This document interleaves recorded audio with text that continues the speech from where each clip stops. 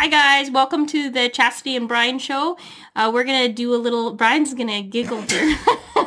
Now he giggled. Now we can start the show, everybody. We've got the giggles out.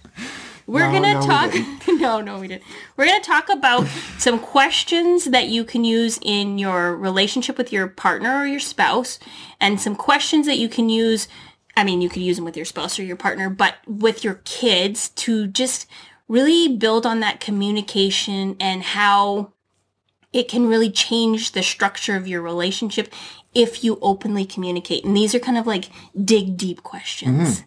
Yeah, because sometimes you go into situations and they just become kind of weird because it goes unsaid. Right. And then you enter this realm of, hey, what are you thinking? And then you fill that narrative with your own... And you're trying to, you're making it up. It's like, okay, my partner was saying blah, blah, blah, and they didn't say a word, or there was tone in their text message. Right. It's like, okay, let me read the text. There was no tone. Right? Like, nobody wrote tone in place. That's right? Absolutely They're true. not yelling at you. There's no narrative. So you could do these kind of questions, it depends on your relationship, but you could do it once a week, or you could incorporate it into your mealtime or whatever your nighttime or bedtime ritual is. We do a lot of this, the adult questions is kind of like when the kids go to bed, but the kid kind of questions is like dinner time. Mm-hmm. So we kind of mix that stuff up, but we're pretty regular about getting into these in-depth questions. And it's absolutely necessary to let, all those brewing subjects kind of come and walk around for a little bit and just shake hands with everybody and say, here was the real intention of at least my perspective on something, and then you can solve a lot of problems. You can. So the first question that you could ask your partner, and when I say these questions, this is, you do not interrupt, do not get offended, because this is the platform for them to share their feelings. Especially if you've asked for it. You've asked for it. And really think before you reply. And I'm a kind of a quick response person. And so that's challenging for me. Before somebody even has it out, it's I already know the answer. I'm a quick joker. Right? To deflect whatever awkwardness is happening. Yeah. But these are the things you need to do is just relax, think about it, don't interrupt. So the first question is there anything you need from me as your partner that I'm not doing? Now, obviously, you don't need to say it verbatim. Right. It's just the concept of it. So this could be, well, you used to bring me coffee in bed. Right. We used to go for a walk at night. Or a massage. Massage. Or used to help with dishes, and now you are distracted and you watch TV. So, it could be a multitude of things, but it could be pretty simple, and you could be literally stomping out a fire that could turn into divorce. Totally. Or whatever, right? Oftentimes, when you go back and you talk to people who have become separated and you listen to the two different perspectives, oftentimes it is kind of like the little things that summed up to the great big thing that ended the whole relationship. This, right? So the next one is there anything that I do that hurts you? Now, this could be something offensive. This could be something like if you're being introduced to a friend and they don't say, oh, this is my wife, this is my husband, this is my girlfriend, whatever. It could be a nickname, maybe that they find offensive. It could be a joke that offends you. So that's something I know is a trigger point for me. Certain jokes, it's no, that's sensitive.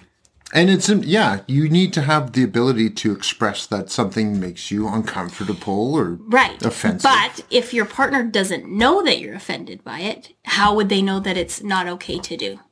Absolutely. And I think that's where we go wrong. We make that assumption that, oh, wow, of course that's a hot button item for me. And right? Nine times out of 10, no, they don't. It could be a joke about, say, being barefoot and pregnant, and the one partner could have literally meant it as a joke because you were barefoot and pregnant, and that could turn into this whole thing. Okay, so I have to reveal to you that I've never actually understood that term. Well, I don't either, but I have had it said to me. So we understand it to be a derogatory term? Yes. Oh. Because I think the context of it is meaning like you're stuck at home barefoot and pregnant, meaning you don't have anything unless I'm there to provide it. Or that's my perspective. Gotcha. So unless the spouse provides for you, well, you have nothing. You don't even have shoes. Oh, okay. Okay, that makes more sense. So yeah. Right. I had that joke made at me before, and it was like, and then I was pregnant, and I was emotional because I was hormonal. So that was like a trigger. Yeah, no, for sure. Like, it's excuse you me? You got the recipe for the perfect storm there. Like, we decided to have this child together, and now you're insulting me because I'm carrying your child and I have no socks on. So go get me my socks. So, anyways, I'm not saying that's the term that's going to be the problem, but maybe there is something.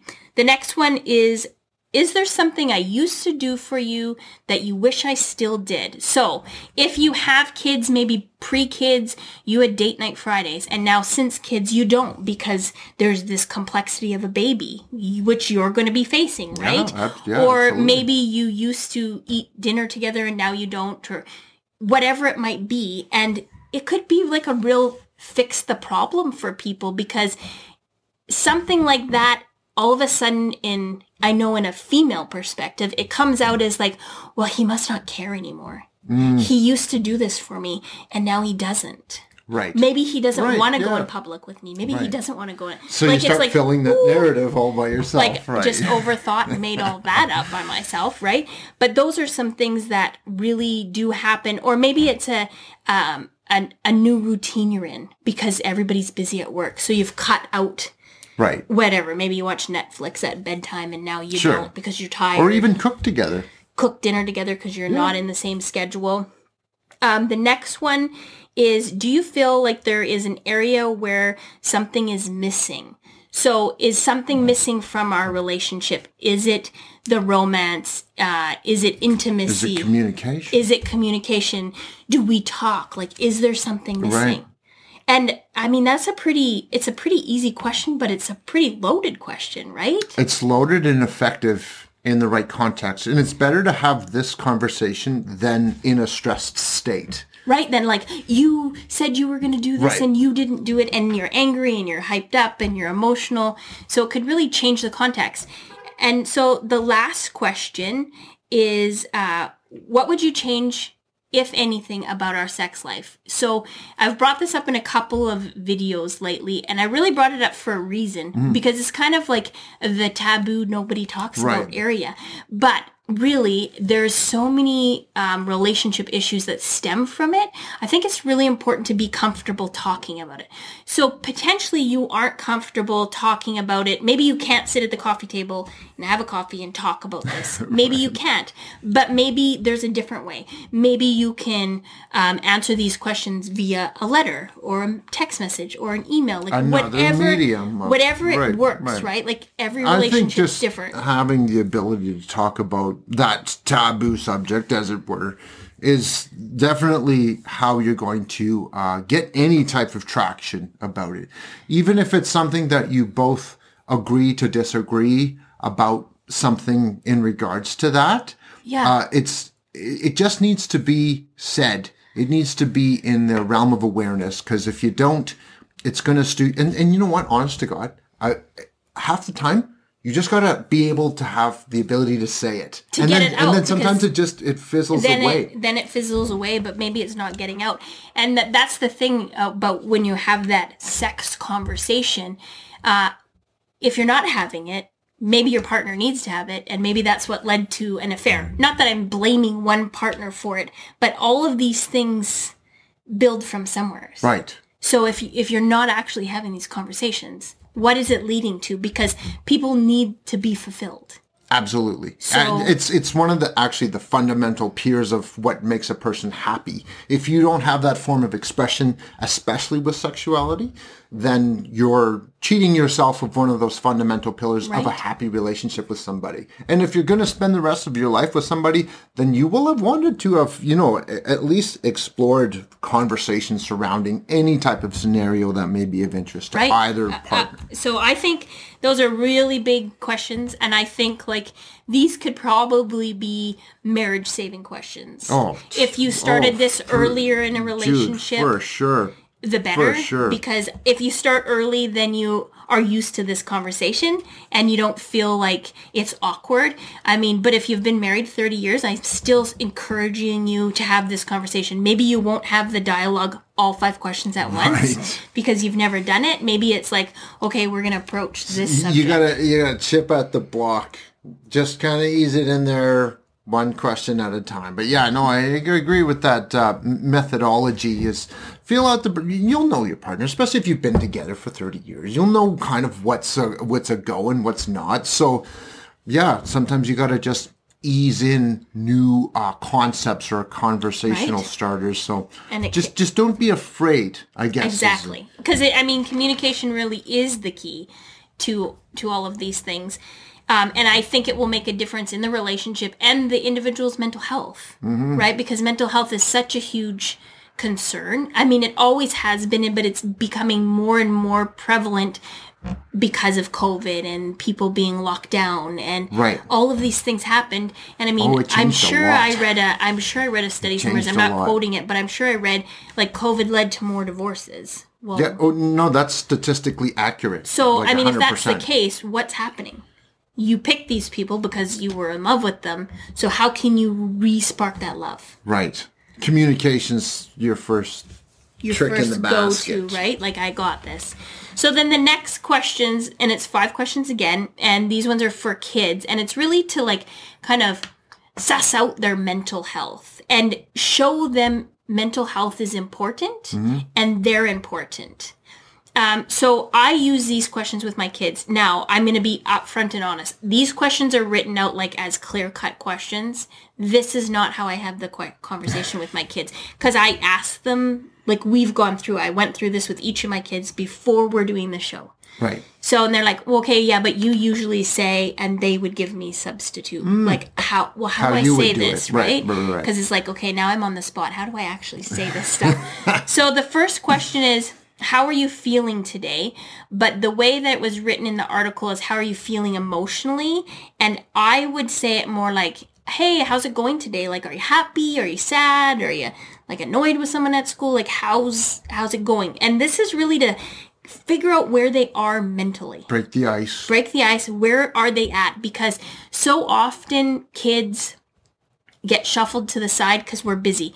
They have school and activities and homework and friends, and you're busy with work and all of those same things. So you're kind of pushing them off and you're not worried.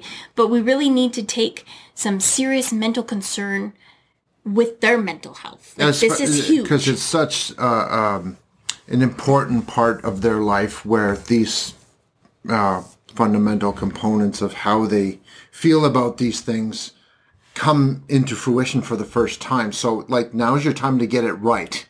Right. Because it'll bleed into their relationships. If you ask them about their emotional happiness or whatever, then, when they're 25 and they're in a relationship, they're going to be checking in on their partner. How are you feeling today? Yes. And that's what we want is people who are checking in. 100%. The next question is asking your child or teenager or whatever, is there something you want to do with me today?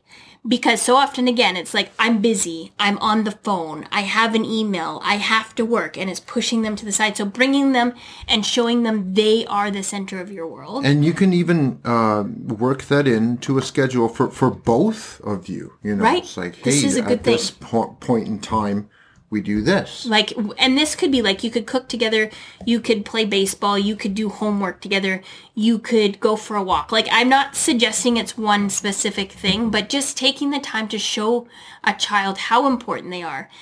So for my daughter, like for my youngest, it's really important to her that I take her to her activities. Even though I don't attend the activity, she's getting dropped off.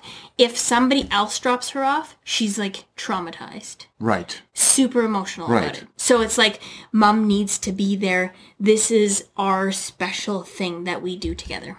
It's the... And it's like, it doesn't seem important to me. Like, it seems like silly, kind of, because it's like, well, I'm just walking into the door and leaving. But no, but I need you to do it, Mom. Yeah. So that's, when I can. It's good that you do that, though. I try my hardest. And sometimes, awesome. I feel like a taxi driver.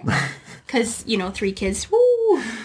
Do you know how many conversations taxi drivers have heard in their life? I know they hear the good stuff, right? Because it's in the car in the womb. So there's setting. something to it. There you go. Yeah, and you'll see that if you've watched our car episodes, you'll see that this is like the best kind of area to talk, right? Yeah. Nobody else can hear. The next question is, like, did anything make you laugh or smile today? So really focusing on the positive, like what is good happening in your world.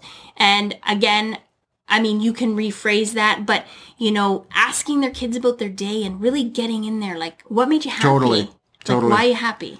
It could make the difference, especially sometimes they get friends that allow them to kind of express that, but that's not always the case. So at least you have the tried and true foundation that you were the person that at least offers the ability for them to express themselves. And so, I mean, if they did have a miserable day, lots of times you can say like, oh, come on, you must have watched a TikTok video or got a funny Snapchat or seen a joke. Like really try to pull the happiness out, because at some point in every day we all go through something that's good, right? Sure. I mean, I'm not saying there's not bad days, but I mean, you can always look back and go, okay, well, this was good part of the day. Yeah. So really try to pull that out of them.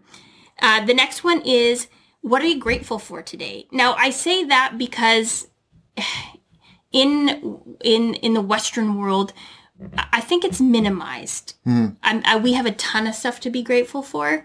And lots of times kids or teenagers will be like, nothing, it was a crappy day. And it's like, okay, well, let's put it into perspective.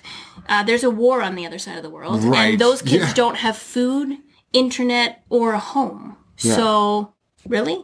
You don't have anything to be grateful for? So really draw it out, because, I mean, as a Canadian and an American as well, we have a ton of things to be grateful for. Oh, for sure. We have a lot of things. Our clothing, our homes, our internet, our cell phones. Like, I mean, how many kids are walking around with smartphones? Absolutely. Oh yeah, like tons to be grateful for. And you know what? These are transferable to beyond just kids, but adults too. Of course. Like this is a really good way if you did these questions before going to bed and really getting yourself in a positive mindset so that you can release the negative and have like a good restful sleep. Right. Like that makes a difference between a good sleep and a bad. Okay, and then the last question. Now, I don't usually do this one verbally. It's usually like a text message, because I can pick up like the bad juju. If I can see when my kids are like, something's going on. It's like, okay, I know what's going on. And sometimes kids aren't the best about starting a conversation verbally. They like lock up and they don't want to tell you. So this is where I might text and say, hey, what's going on? Just checking in. Why you looking glum? Yeah. And then I get told, and then you're able to, have that rest of the conversation verbally. But sometimes they need you to start it. So I will give you an example of this. Last night, my middle child made a joke that I wanted my youngest to be a boy. Okay. That was like a huge trigger for her. She was super upset. She went to bed, and I went and said, Jules, don't be silly. Like, mommy loves you, and I want you to be just who you are. And about an hour later, she messaged me from her iPad. And it says, like, Mom, you may as well just call me a boy forever. And then a whole bunch of boy emojis. So she's 8. So, I mean, it wasn't really descriptive, but I knew, okay, we need to get in and have a deep conversation about this. And it was like, no, Jules, if you would have been a boy, I would have loved you also. But, I wasn't disappointed that, that conversation had to happen. And then my middle one did have to apologize for, making this statement, because she didn't mean any harm in it. No. It was kind of just meant to be a joke or whatever. But kids need to know that it's safe to share, and that they can express themselves, and it's not going to like fuel you. Right. And that there's boundaries for everyone. Right? It's not okay to feel that way, and to be, let's fix it. I don't want you to be sad. I don't want you to go to bed sad. Right. So I think these questions really can be used in all sorts of relationships. I think they're good cues to start communication, especially if you're in a relationship that's maybe lacking communication. Yes, absolutely. Or maybe an aging relationship, because, new relationships are often filled with dates and fun and all sorts of things. Yes. And as you get into routine in life, that sometimes changes. And I think sometimes you need to go back and address. Even a daily checkup at that point is kind of more important than a weekly, because, things in the course of a day can change quite a bit. And it's important to kind of keep up on these things. To know what's happening, right? So I challenge you, Brian, to, have these questions to Melinda tonight and, get some feedback from her, see how that goes. Lucky for me, this is pretty close to a regular evening, right? Yeah, it is in my world too. So anyways, this is our episode on communication in relationships. So make sure you like and subscribe our channel so you get notified of our next show. We'll have another show on Saturday. So we got another show coming up right away, and we'll be doing some cooking, and we will be talking to another person about their inspirational story. So stay tuned and check it out.